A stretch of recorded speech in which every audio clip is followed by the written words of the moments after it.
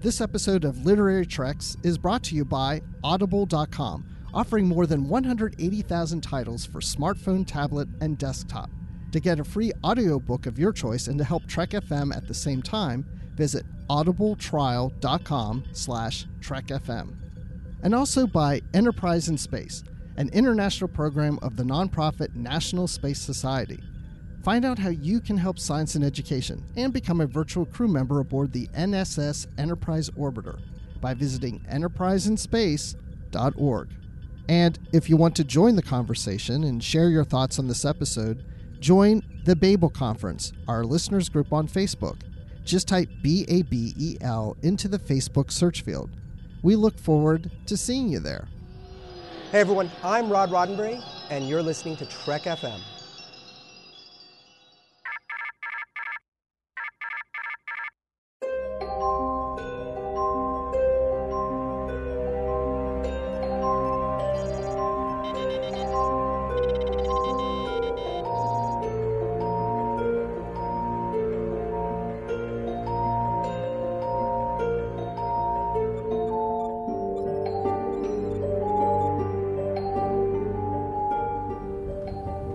Are you taking all these books? I thought I'd take some light reading, in case I got bored. Welcome to Literary Treks, episode number 253. This is your official Star Trek books and comics podcast here on the Trek FM network. I'm Bruce Gibson, just one of your hosts.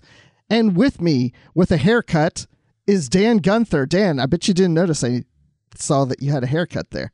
Oh, I appreciate that. Thank you. I always have this thing where I let it go way too long in between haircuts, and it just gets to be ridiculous. So, yeah, I finally got a haircut, and I'm about 5 pounds lighter. Well, it looks good. I'm the same way. I sometimes go in and they look at the computer and they'll say something like, oh, it's been a couple months since you've been here. Have why has it been so long? I'm like, just because I haven't gotten around to it. They did the exact same thing to me. Apparently it was 13 weeks in between haircuts for me. Wow. So it's about 3 months. Yeah, it's a little, it's not good. I was getting a little shaggy. Well, we'll just refer to you as Shaggy through today's episode. Ruh-roh. Oh, gee, Scoobs. Sorry, okay, I'm done. Zoinks! Rogue Ray. So before we go into some Scooby-Doo or even some animated series for Star Trek in our comics feature, see that segue, just to mention that we have our feature today. It's the third book of the Star Trek Prometheus series, and we have one of the authors on to talk about it. So I'm looking forward to that. What about you, Dan? Oh, yeah, this is really exciting. This has been a really fun trilogy, a really kind of unexpected gem in Treklit in the last year for me. So getting the chance to talk to one of the authors, I think it's going to be a lot of fun. And I'm really looking forward to some great insights into how this whole trilogy came together. Me too. But before we get to that, let's look at Star Trek versus Transformers number 3, comic issue number 3. Now, we've reviewed the other two as they came out, and now we're going to do a quick review here of number 3, where we have what is the Star Trek animated series blended together with the Transformers cartoon-type animated series visuals. This one is just really all-out war compared to the other two. The other two are more setup, and now this is where the two different groups of Transformers and our Starfleet crew members are fighting all each other, and we have these poor miners on this planet running for safety because the bad guys are trying to shoot at them. Yeah, they're really, of course, setting up the typical Federation and the Transformers, the Autobots defending the innocent people, while we have the Klingons and the Decepticons kind of threatening. And I mean, right off the bat, they're just super evil. We have one of the Decepticons telling Soundwave to record the sounds of the human screams so that he can listen to them again later. Like, they're not pulling any punches here. They're definitely really going for the bad guy angle. That's just sick. That's just sick on him for wanting to record humans screaming in pain and terror. But then down below ground, we have Kirk down there with our other good guy Transformers. I like calling them good guy and bad guy right now because it sounds like, this is how I would talk if I were a kid watching it, Yeah, And absolutely. he's going to, he's staying in this little like archway transporter device looking thing. But I don't know. It's just this thing that that Kirk is standing in, and they're hooking some cable wires to it. And they're like, are you sure that you can handle this? Because what they're going to do is tap into his mind and pull all this information for him so they could build an Enterprise. Mm-hmm. Because according to Sulu, Kirk knows every rivet and fuse on board the Enterprise. So from his memory, they can build an exact copy of the Enterprise, which makes a pretty cool appearance later in the issue. I wish Scotty wasn't above on the planet and he was below planet, because that would have made more sense if it was Scotty. I don't picture Kirk knowing every rivet and nook and cranny of the Enterprise. I agree. I mean, Kirk is awesome. Let's, give him credit. Star Trek always points out how amazing Kirk is. But yeah, this is a little bit of a stretch. I really think that's a good idea. It should have been Scotty in the device there. And then they would have looked into his mind and seen a Tribble, and that would have been fun too. Totally. So we go back to the on the planet, on the surface of the planet, and the Decepticons are shooting at the miners, and our crew and Optimus Prime are trying to keep them from getting everybody. And instead of shooting phasers, Spock steps up and he says, we surrender. On behalf of my companions, I surrender to you. And one of the Klingons says, I never thought I'd see the day. And of course, then as things are happening and it seems like all is lost, what happens? But the Enterprise comes crashing up through the ground. Through the ground of the planet. It comes up from the ground, not from the sky. If any of you thought that Into Darkness was bad with the Enterprise coming out of the ocean, this comes out of the ground. I was thinking the same thing. Like we've had, in the first Star Trek 2009 film, it comes out of, Jupiter's rings, and then it comes out of the water, and now we've just got it smashing through solid rock and coming up from some subterranean passage here. Which, don't get me wrong, this 2-page spread here of the Enterprise busting up through the ground is pretty cool, especially how it dwarfs all the little tiny people on the surface, but not only them, but the big, huge Transformers as well. It just absolutely dwarfs them, and it looks pretty cool. It comes up, phasers blazing. It's kind of gorgeous. It is. But it's not the only thing that comes out of the ground. We have like a jet plane and some cars, and all these are Transformers in their vehicle mode or whatever, and they're being driven by our different Enterprise crew members. Yep, and my absolute favorite one on this next page is, we all know Bumblebee, the Transformer, is a little yellow Volkswagen Beetle looking car, and it's being driven by Maress, who's being bounced around quite a bit and kind of holding herself in the seat there. I just love that image of this little yellow beetle coming up with Maress at the wheel. It's a really cute image. It is. It is a cute image.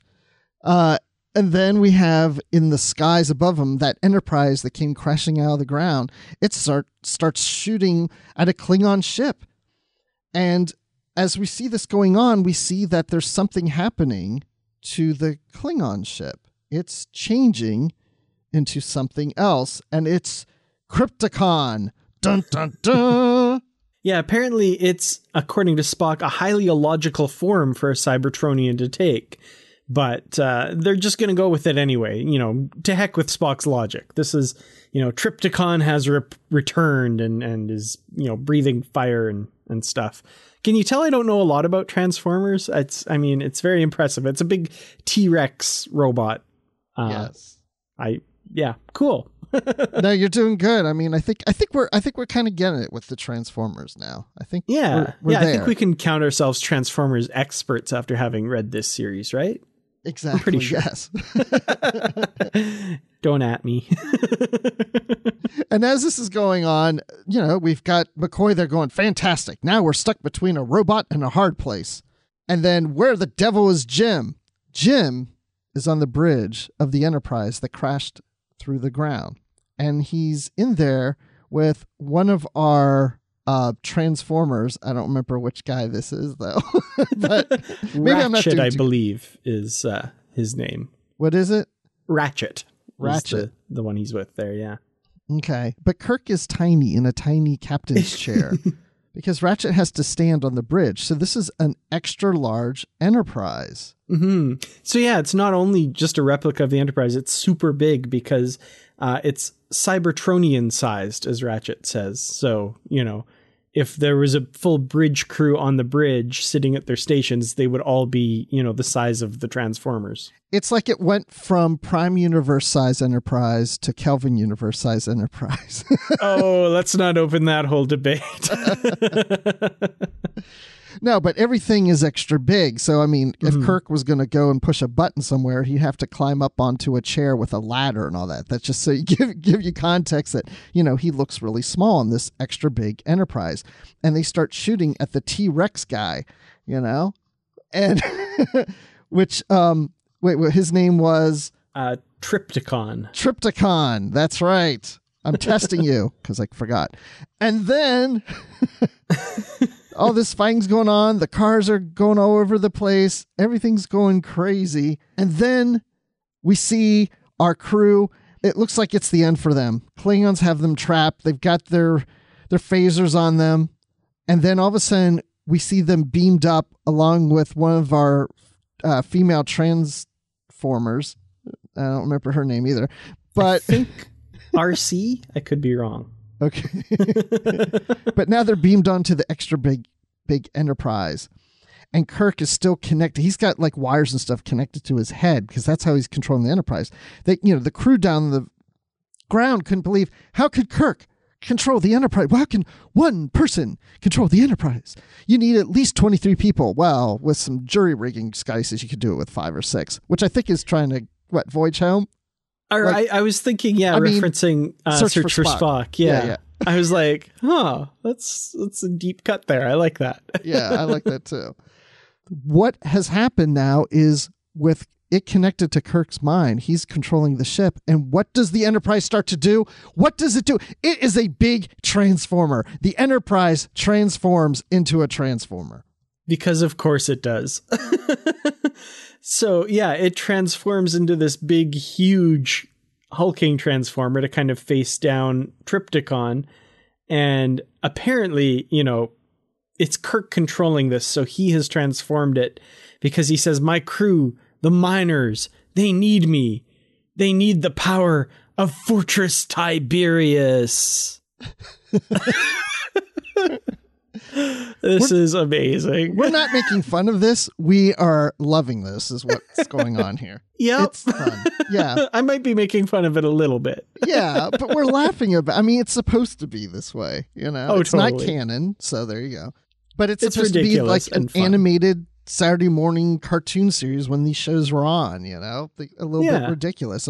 We should get the giant Spock to come out and fight them too. That would be great. There you go. The Dr. Caniculus cloned version of Spock. Yeah. See, I've watched the animated series. I know all about it. There you go. So yeah, that's this issue, and that's where it ends. They're getting ready to fight. To be continued, yeah. And we'll be reviewing it here on the show when it comes out. So yeah, let's look for for issue 4 when that comes out. Yeah, definitely. Yeah, I enjoyed this. It's a lot of fun, I think. And again, it's just one of those things that partway through you kind of have to go, oh yeah, right. And just turn off the serious analytical Star Trek side of your brain and just go, I'm along for the ride. I'm just enjoying it. Yeah, and it's kind of cool to see Enterprise as a transformer. I never thought about that. I can't say that I have either. Well, oh well. So let's go to some listener feedback. Let's hear what was said about episode number 251, which was titled 5 Missions of Elton John. And let's go to the Babel conference here. And, unfortunately for this one, we only had one comment. And this was the episode that we reviewed the book of the IKS Gorkon series, the one Honored Bound. And Justin Ozer says, there's actually an Elton John song that I always thought included the phrase honor bound, but it's actually altar bound. I thought the connection would have been perfect, but it's just another misheard lyric. Oh man, those misheard lyrics. Little known fact, did you know that misheard lyrics are called mondegreens? No, I did not know that. Yeah, and it's from an old song, and it's commonly misheard as Lady Mondegreen, but the actual lyric is "and laid him on the green." So the technical word for a misheard song lyric is a mondegreen. That's fascinating. See, we got a little trivia, some information here, so we can win at Jeopardy someday. There you go. And some famous misheard lyrics, some famous mondegreens, of course, would be "There's a bathroom on the right," that famous CCR song. And then one of my personal favorites is Elton John singing "Hold Me Closer, Tony Danza." Yes, I have heard that.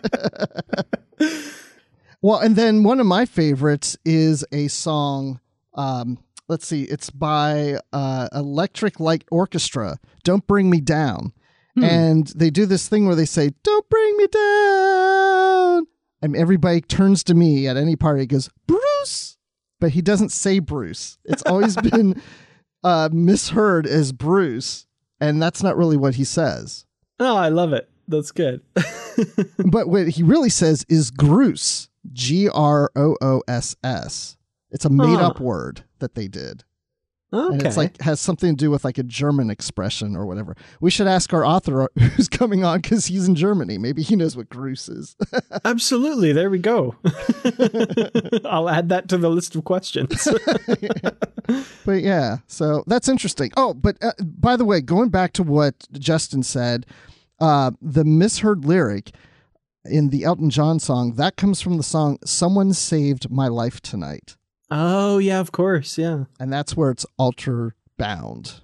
So I looked that up just so that we could sound smart on this episode. Excellent. So, well, I say I'm ready to go into the feature and talk Prometheus. Yeah, me too. I'm really excited for this one. Let's meet on the other side of the page flip. In today's feature, we're going to review the third book in the Star Trek Prometheus series, In the Heart of Chaos. And we have one of the authors here, Christian Hamburg.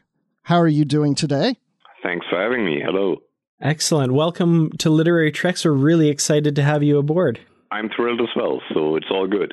Great. Well, one thing we want to do before we really start diving into this book is we're curious to know how you got into Star Trek, how you became a fan, and with your co-author, Bound Palplice, how did you guys just get into Star Trek and get to know each other and get on your Star Trek journey? Okay. So I guess the first time that I met Star Trek was when I was in elementary school age. I have very vivid memories of hiding behind my father's seat whenever the Klingons showed up on screen. And that must have been reruns of the original series. And then in the late 80s, early 90s, when The Next Generation appeared on German screens, I was old enough to really know what was happening, and I was quite excited to see the new show because I liked the old one. And that's when my fandom started, I guess. And I have been a fan of Star Trek ever since. I am a regular guest at FedCon over here in Germany. I go every year. I host panels there. I present my books today at FedCon. And Bernd and myself, we met at university. We both studied here in Mainz, Germany, which is where I live right now. A small university town near Frankfurt. Frankfurt Airport might be of relevance to some of you listeners. That's where we met, and we soon realized that we were kind of the same in terms of interests and in terms of dream jobs. We both wanted to write.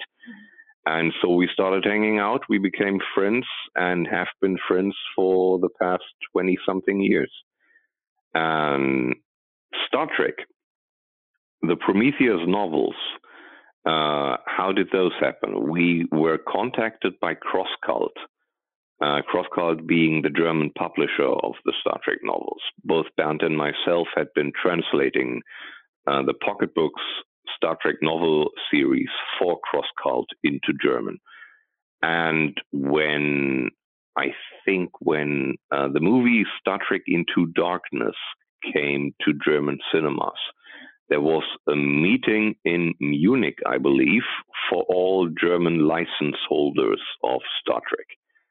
And the German publisher CrossCult went to that meeting, and he came home with the knowledge that Pocket Books was no longer the only publishing house that was allowed to do Star Trek fiction. There was some licensing change going on.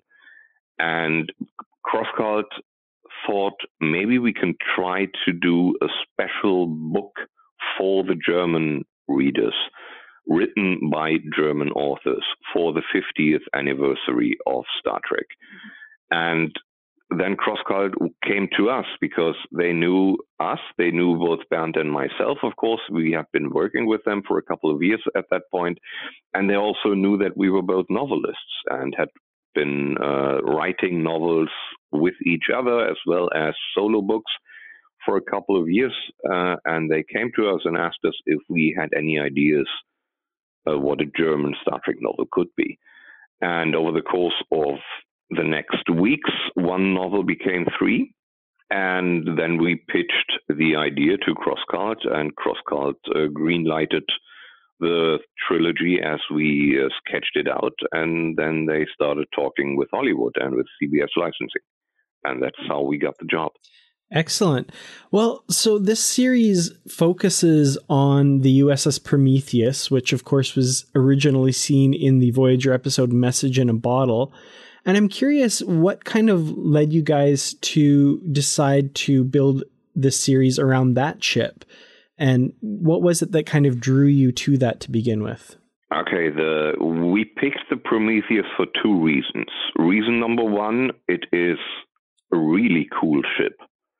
I mean, it leaves an impression on the viewer, although you can only see it really in one Voyager episode. Everybody knows that ship when they've seen that episode, and everybody remembers that ship.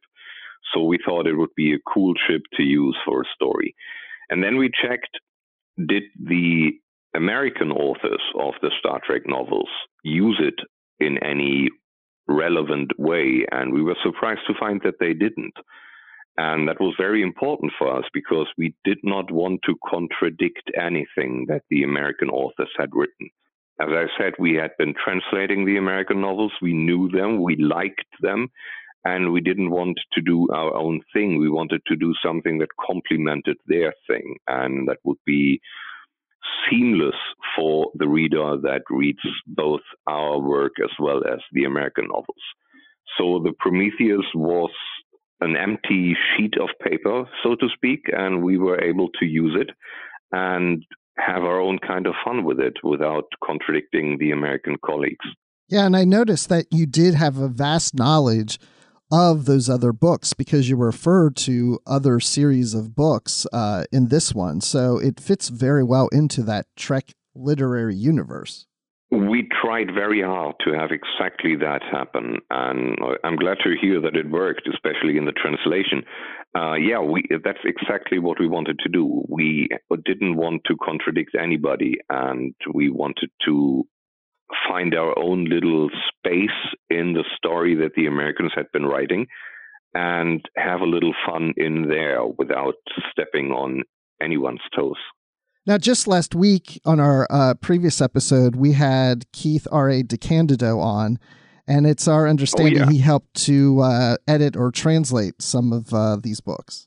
That's correct. We have a German translator by the name of Helga Parmitter who translated all three novels into English, and then Keith came in and polished the translation so that it would be proper American English.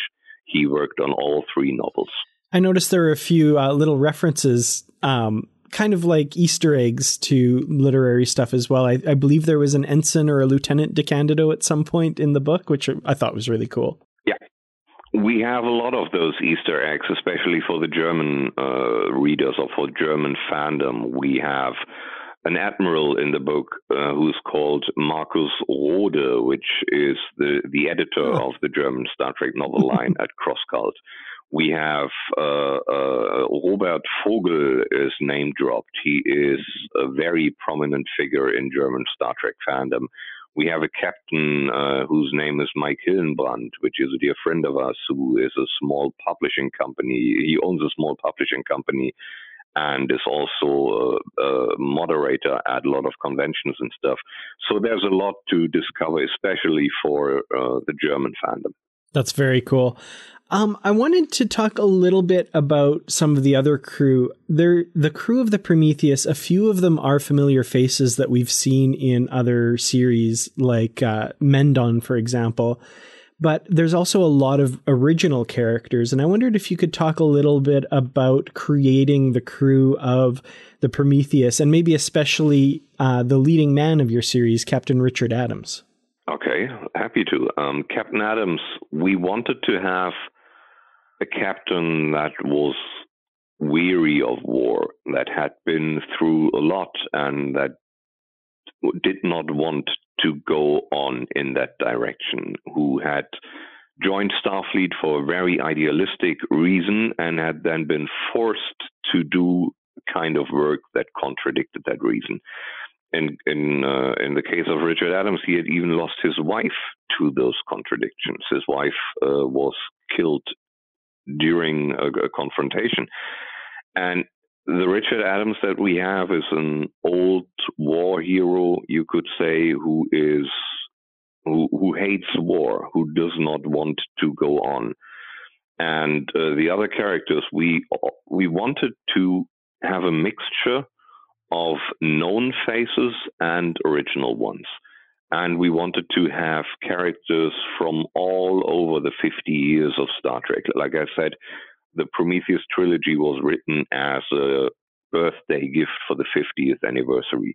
So we tried to incorporate all iterations of Star Trek up to that point into the novel. So we have characters who had been seen on Next Generation. We have James T. Kirk, of course. We have Ferengis. We have Quark. We have Deep Space Nine. We try to put something from all over the place in the novels.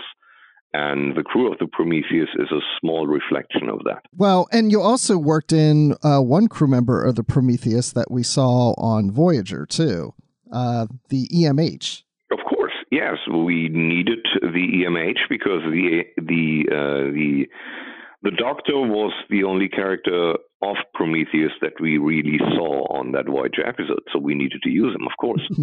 I always liked that character there, so it was great to see him in here. So yeah, it was easy to write him because if you remember Andy Dick's performance, that was really something. It was memorable, and it was easy to write the character again because you knew exactly how he would talk. Yeah, and it's not like he's a prominent character throughout the books, but he does have an importance to him as we get into this book and the third book for sure.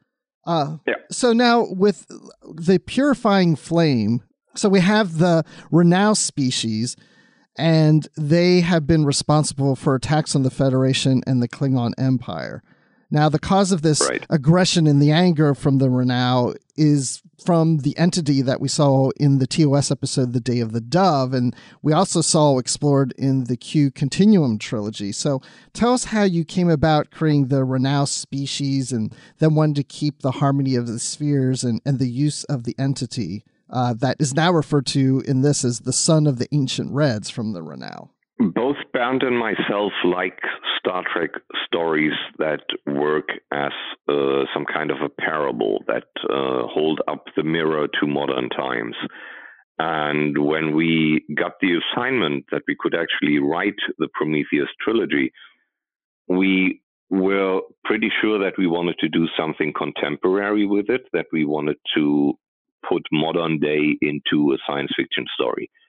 And the biggest problem that we saw at the time was terrorism. So we came up with that species, with Renau, as a threat that was self-made, you could say, that was in part created by the ignorance of the Federation and of Starfleet. And that was now a problem for them, and a problem that they didn't understand, and the problem that they were in urgent need of solving anyway, because people were starting to die because of it. And that's where the idea for the Renau and the Purifying Flame came from. And we built into that the idea of the entity from the TOS episode. And we also knew, of course, the Q novels, and we knew that we would have to reference them. So we worked something out that would fit with all of that. Excellent. Well, like you, I'm a huge fan of stories that kind of have a resonance, and I really appreciated, kind of tackling this issue and looking at it in a very nuanced way.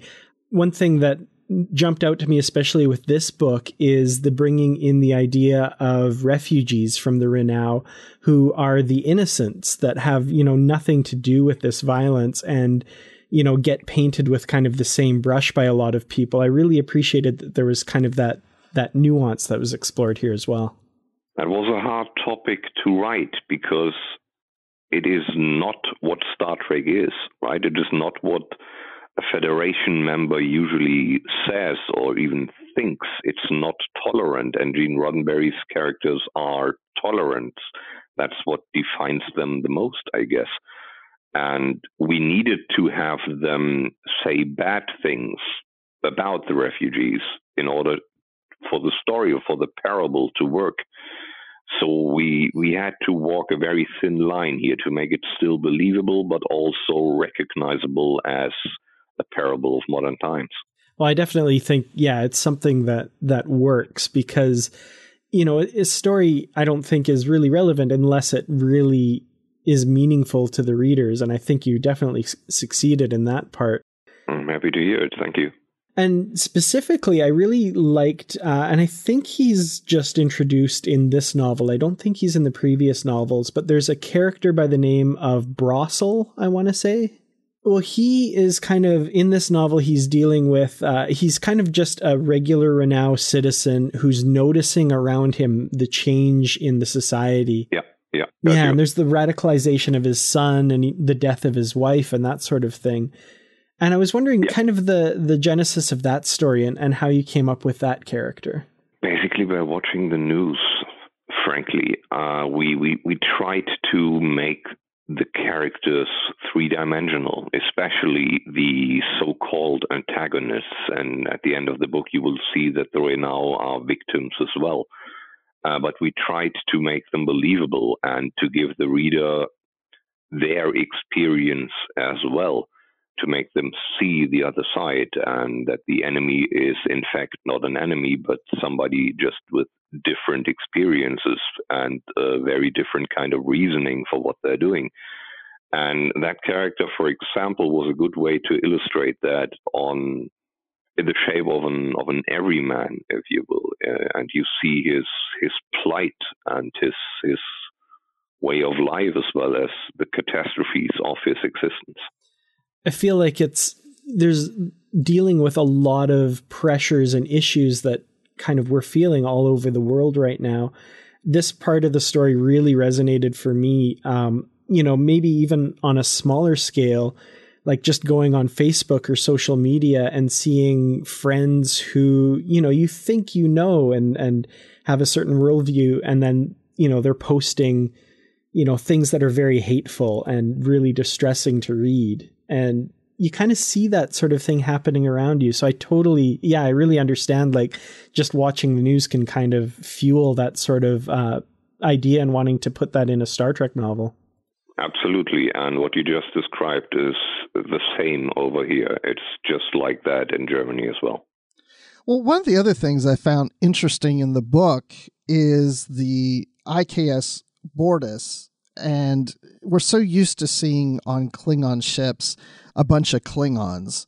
And in this one, we actually have Raspin, who is a rental with white skin and black eyes.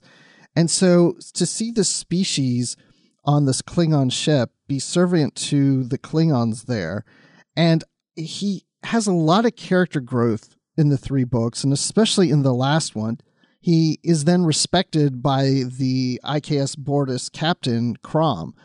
And I was just curious to know, why did you decide to put another species on a Klingon ship? Because that gives you a lot of room to play with something different.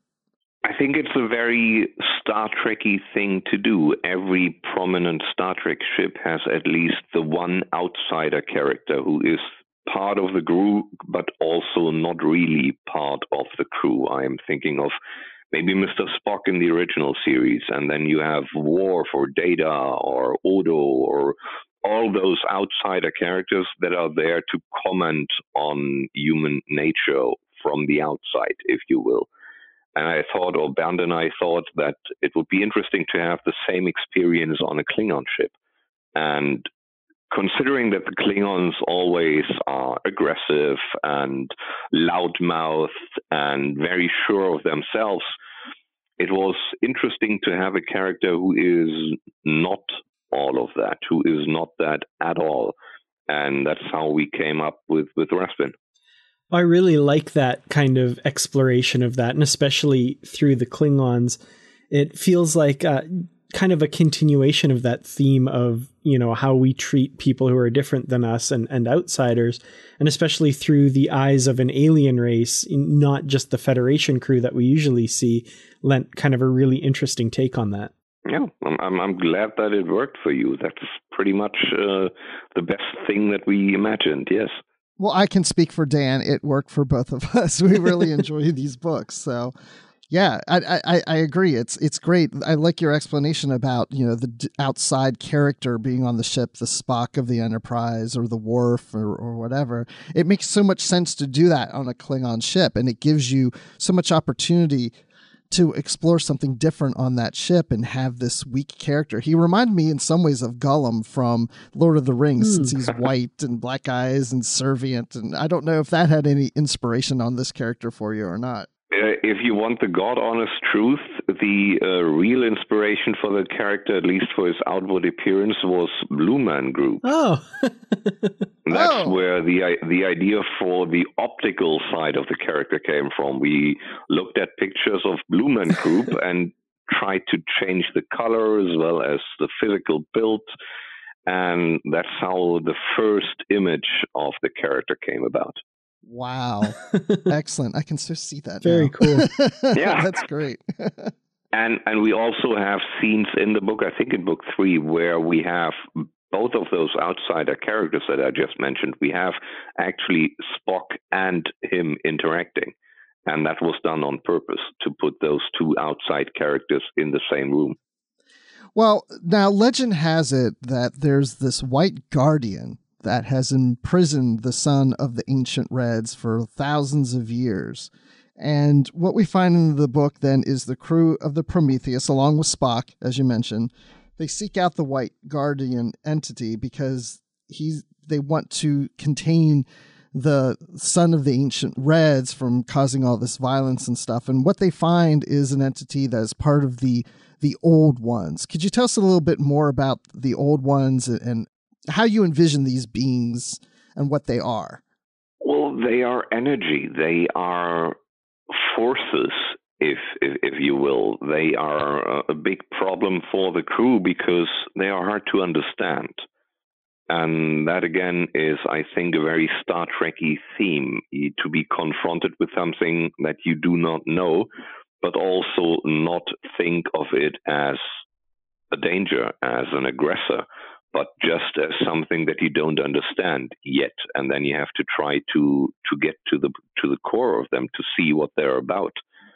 And we try to have interesting characters. I hope we manage to do that.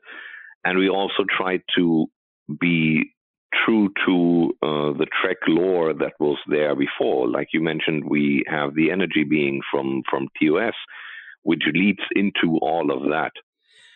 I also really enjoy the character of, I'm hoping I'm pronouncing this correctly, Jasset Aknamur, the Renau character. Perfect, yes. Oh, perfect. And he's a Renau that's serving on board the Prometheus. And kind of throughout this story, he's, like through all 3 books, the Renau are the kind of public face of what's been happening in these terrorist attacks, and he's kind of been bearing the brunt of that. And we, of course, find out mostly it's due to the influence of this entity, and that's why people are getting kind of heated and, taking it out on him. But there's also just that little bit of, bigotry that kind of seems to lurk in the brains of humans, no matter what era they're from. And I really found his role in this book really great, because in the previous books, he's kind of their contact between the Renau and the Federation. But in this book, he really takes center stage in convincing the Old Ones of the compassionate thing to do. What was your experience kind of writing that character and planning his arc over the course of the 3 novels? Well, with Yassad, we wanted to have the noble outsider. We wanted to have somebody who was native to the area that we had to go through, the Lembata cluster, and who is also not really part of the Federation, because he always feels a bit outside, although he clearly belongs on board the Prometheus. And with the Renau threat coming up, he is now the subject of a lot of intolerance and a lot of bigotry and racial hatred. And he takes all that upon himself and still manages to stand up for his friends in the end, and to make that sacrifice for the people that have humiliated him before and that have tried to see this enemy in him that he clearly is not, and that his people also are not, if you see them for who they really are, without any negative influences from the outside.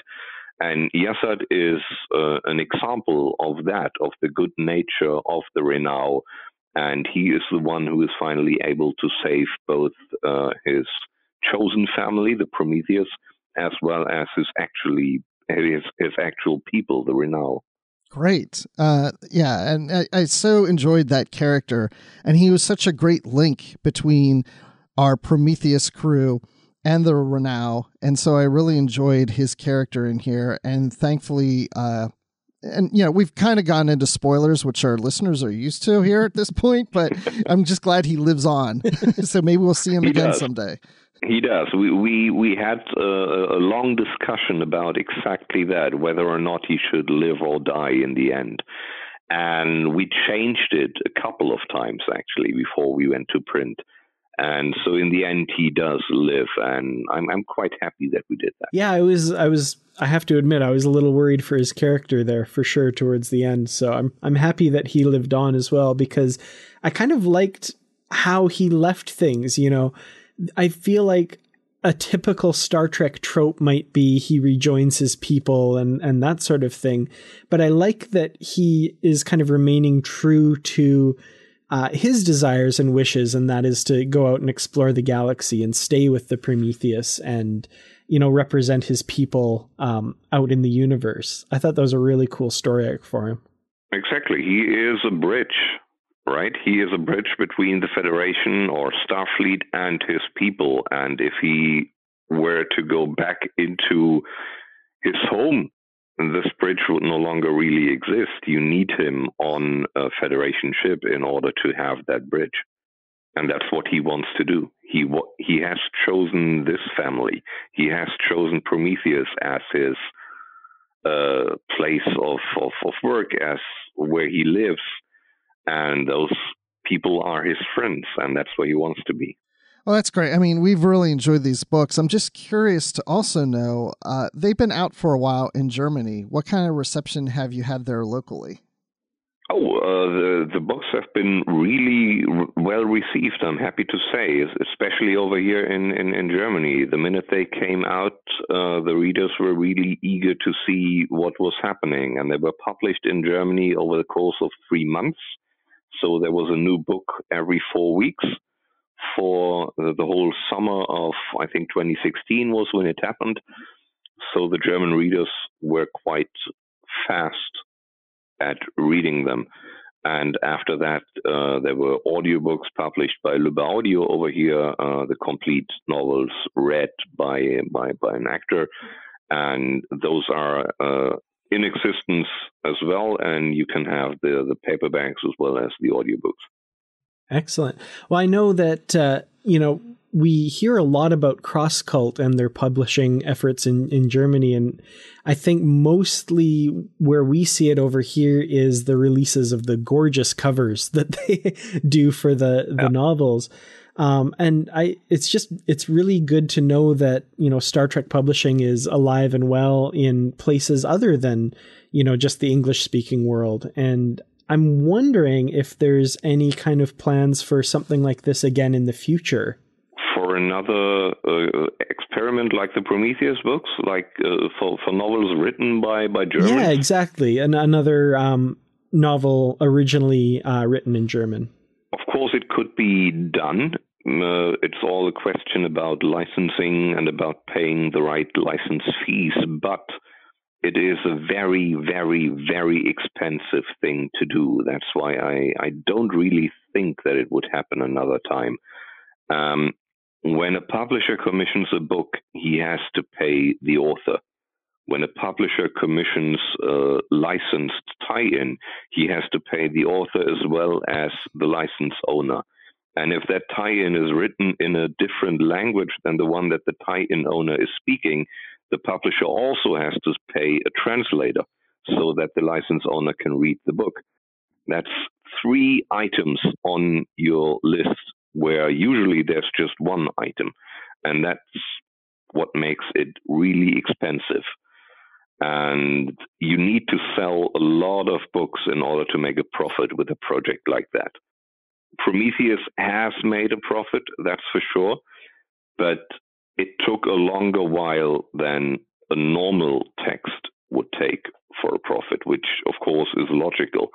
And I know that CrossCult wanted to have Prometheus as a 50th anniversary gift for Star Trek fans, and it was done as a special event and a special occasion. So far, there have not been any real talks about doing it again. Should the interest be there and should the call come in, both Bernd and myself would be happy to be on board again. I know that. Bernd and myself, we have spoken about it, but it's not our decision to make, and the money is the important thing here. Okay, so I'm making a note for me and Dan to call CrossCult and demand another book. I'm sure they would love to do it, but the numbers need to be right, and it is really really expensive to do. I have full understanding if it's something that, if it's a decision that they do not make lightly. I wouldn't as well. Well, given all those factors, I got to say, I'm really thankful that this project was able to go forward, both, for your sake and the German reader's sake, and, for our sake, to be able to get the translated version as well and have new Star Trek stories from a different perspective, I think is really special. And I think you guys should be really proud of what you've accomplished here. Oh, thank you for saying that. And I agree. I'm really thrilled with the fact that the books are out in English now. And I can say for a fact that the contact with Titan Books has been excellent, as well as with Big Finish. The English audiobooks are, I think, stellar. I really, really liked them. And I like them even more than I like the German ones, but do not tell anybody I said that. And it's a blast. We're having a really good time with the project here, and to see that it's still alive after 3 years now almost, and that there are still people talking about them, especially people from the other side of the globe. It's a thrill. It's really, really great. Great. Well, what other projects do you have going on, and also that Bound maybe have going on at this time? Oh, Bernd and myself are both writing novels all the time. Sometimes we write them together. We have written a couple of children's book series together that were published here in Germany, and we are working on new ones as well. Right now, I am writing a science fiction novel that will be published in autumn of 2019 over here in Germany. It's not a licensed work. It's my own universe. Bernd is working on a couple of fantasy novel projects as well as on some translations. We're both writing comic books quite often in recent years. And we try to be busy. I do a lot of book tours when something new comes out. I tour all over Germany and read. And of course, there's next year's convention season to plan, which is something that I'm also working on right now, presenting my panels for the conventions and see what I can bring to the table. Excellent. And for our listeners, a few of whom I do know are in Germany, is there anywhere online that they can follow your guys' projects and what you guys are up to? Of course, both Bernd and myself have websites that bear our name, and we can also be found on Facebook, and I think Bernd even has an Instagram. So if you Google our names, that's Christian Humberg for me and Bernd Perplis for my esteemed co-author. I think you will find us online, our websites, our social media. It's all there, and I'm afraid to say it's all in German. But if you're interested, feel free to visit us. Well, we always have Google Translate, so that helps too. Okay. Well, we really enjoy these books, seriously, and we do hope that something works out where you can write more. And we want to thank you so much for the books and so much for joining us. And also tell Bernd that we say hi. And I will. Hope we get to talk to you again sometime soon. I would love that, and thank you for your kind words. I'm really happy that you like the books. It's great. I mean it. It's really great. Excellent. Well, thank you so much for coming on. We really appreciate it. My pleasure at all. My pleasure. So I think out of all of the author interviews we've done in the past, that one was pretty unique. And I know you can't have gradations of unique. Things are either unique or they aren't. So, and the English teacher in me is just kind of bristling at what I just said. But I think this is really cool. The first book trilogy not originally published in English in Star Trek and officially licensed at that. Like, this is a pretty cool thing, I think, in the whole history of Star Trek books. When these books originally came out in Germany, I was a little upset because I was like, oh no, there's going to be 3 Star Trek novels out there that I can't read because they're in German. And I was thinking like, maybe I can get like some kind of translation software that I can download like an ebook or something. Like, I really wanted to read these books. I was really curious to know. So I was thrilled when the English versions came out. So that was awesome. Definitely. It's I think as Star Trek fans, we're completists, right? We want to read every novel out there. And even though we're not really close to having done that with even just the English speaking ones, knowing that there are 3 out there that you might possibly not get to read because you just don't have the required language skills to do it, that was a little worrisome. So I was really happy when they announced that as well. And then we got this trilogy, which is finally done. And I don't know. I enjoyed the hell out of it. So it was so good. And I've always was surprised how much it referred to things in the Litverse too. So that connection was great. Even though it wasn't the same publisher, Pocketbooks and stuff that does the Litverse stuff that we're used to. So yeah, that connection was there. So it's been a lot of fun talking about unique things today, but it's not the only thing we've been discussing here on the network. So here's a quick look at some of the other things you may have missed elsewhere on Trek FM. Previously on Trek.fm, Literary Treks. I just want to sing. After every time I hear the title of this book, I want to sing, "A Time for War, a Time for Peace." Funny story. When this was being pitched at the sales meeting at Simon & Schuster, somebody on the sales force was worried that they'd have to get permission to use the titles. Because it's a song by the Byrds, and John Ordover, the editor, had to gently point out that it was actually from the Bible and therefore kind of public. Melodic Treks. I suppose as being an actor, I just was really kind of feeling into Clive's character, and trying to express the emotion of what I felt like he was going through on the Sarangi. So then it became much more of a personal, individual character. It was how I experienced doing it. The 602 Club. But I look at this film as being almost 3, maybe 4 different films, because when we're in Krypton, it's very sci-fi. Oh, you mean Krypton. You mean Krypton. We're on Krypton. I'm sorry, Marla. Krypton. So when we're in Krypton, it's very much a science fiction movie. Next thing, all of a sudden, we have Kal-El come to Earth, and now it feels very Norman Rockwell. I mean, it's almost like, totally different from what we just saw on Krypton or Krypton. To the journey! Brace for impact. Brace for impact, yes. Okay, if I'm going to make a commitment to myself right now. If I am ever perishing in a plane crash, I am going to say brace for impact right before I die. To everyone on the plane. I will brace somehow for impact. hear it across the miles. It'll be very dramatic, with some dramatic theme music playing, hopefully, just like we have in Voyager here this episode. And that's what else is happening on Trek.fm. Check out all these shows and join the conversation about your favorite corner of the Star Trek universe and beyond. You'll find us wherever you get your podcasts. And if you're an Apple user, be sure to hit the subscribe button in Apple Podcasts on iPhone, iPad, or Apple TV, or the desktop iTunes app to get the latest episodes as soon as they're published.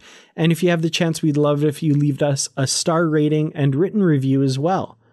If you're not an Apple user, we've got you covered as well. You can find our shows on Google Play Music, Stitcher, TuneIn, Spreaker, SoundCloud, Windows Phone, YouTube, in most third-party apps, and you can stream and download the MP3 from our website or grab the RSS link.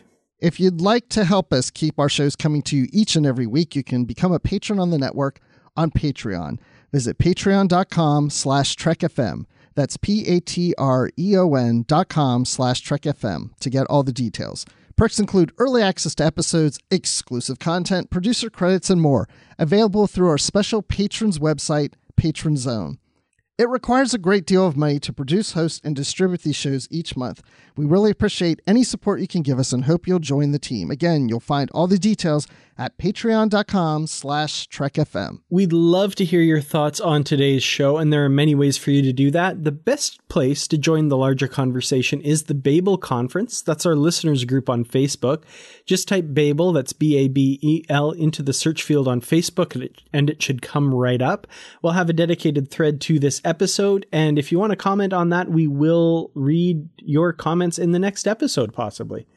If you'd like to send us an email, you can use the form on our website at trek.fm/contact.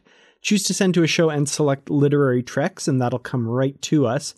And you can also find the network on Twitter. We're at TrekFM, and on Facebook at facebook.com/TrekFM. Find us on our Goodreads group, where we have a bookshelf with all of our previously covered books, as well as the currently reading section, so you know what's coming up on future shows. Plus, there's great conversations happening about the books and the comics, so just search for Literary Treks on Goodreads and click Join Group.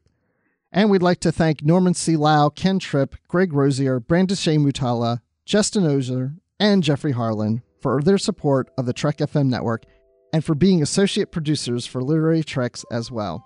Now, Dan, when you're not a vessel for some old one's energy and shooting at the sun of the ancient Reds, where can people find you? Well, you can find me on Twitter. I'm at Kertrats. That's KERTRATS. You can find me on youtube.com/Kertrats Productions, where I make videos about Star Trek. And my Treklit Reviews website at www.treklit.com, where I review Star Trek novels, both old and new. And of course, you can find me in the Babel Conference. And Bruce, when you're not taking command of one of the battle bridges because the ship you're on has entered multi-vector assault mode, where can we find you? Well, you can take me seriously afterwards on Twitter at Admiral_Rex.